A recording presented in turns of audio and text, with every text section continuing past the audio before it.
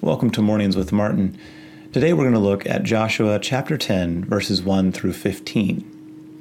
It's a long text, so I'm not going to just read it to you, and I'm not going to put it on the screen either. Instead, I want to encourage you to open up your own Bibles and to read that text.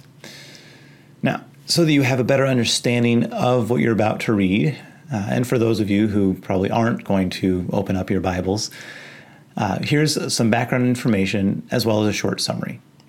So the background information. At this point in Israel's history, they are out of the wilderness. Moses is gone. They're under Joshua's leadership now, and they've started to take over the promised land. So Jericho has been destroyed. Ai has been destroyed. They've just made peace with Gibeon, and all of this catches the eye of the Amorites. So 5 Amorite kings band together their armies to fight against this growing powerhouse.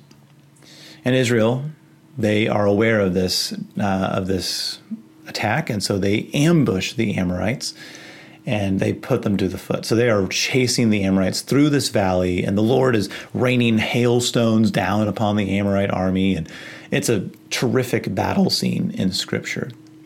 And in the midst of it, Joshua prays this prayer. He asked that the sun would stand still and the moon would stand still until the full victory comes to the Israelites. And then verse 14 has a really interesting phrase there when it says that there's never been a day before or since that the Lord listened to or heeded the voice of a man.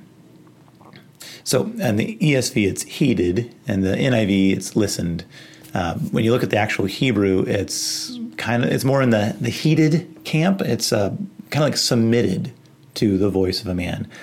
Some manuscripts would even go as far as to say obeyed the voice of a man. Now, what's interesting about that is there are actually several instances when the Lord submits or heeds or even obeys, if that's the word you want to use, a man. He heeds the voice of a man. So in Genesis, we have the story of the Lord wrestling with Jacob. And at daybreak, the Lord asks, all right, let me go. And Jacob refuses to let him go until he receives a blessing. And so the Lord heeds him, listens to him, and submits and gives him a blessing.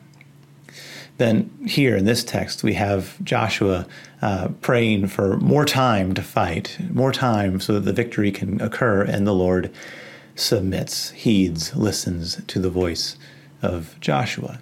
And then we fast forward all the way to the New Testament, and we have the Lord submitting, heeding the voice of a man, or the voice of many people when they said, crucify him.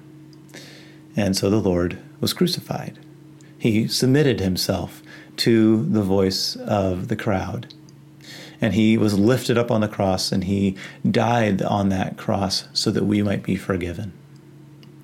Throughout the Old Testament and the New Testament, God occasionally submits himself for the betterment of his people.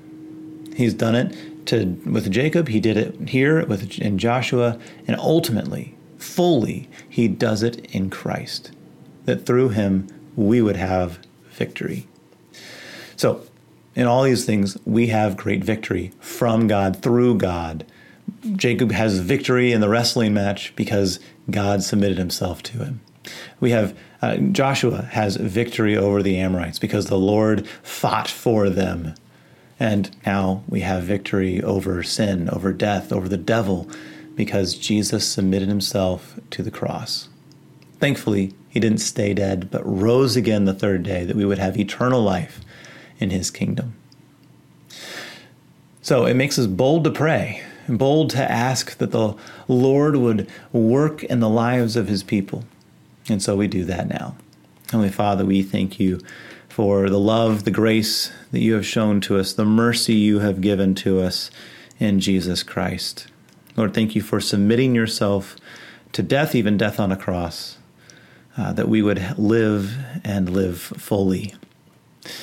Lord, help us submit to you. Help us submit to one another, that we would see others as more important than ourselves, that we would see you as the one for whom we live and in whom we receive grace. Lord, thank you again for this day. Help us to love you and love others. In Jesus' name, amen. Thank you for joining me. I'll see you next time.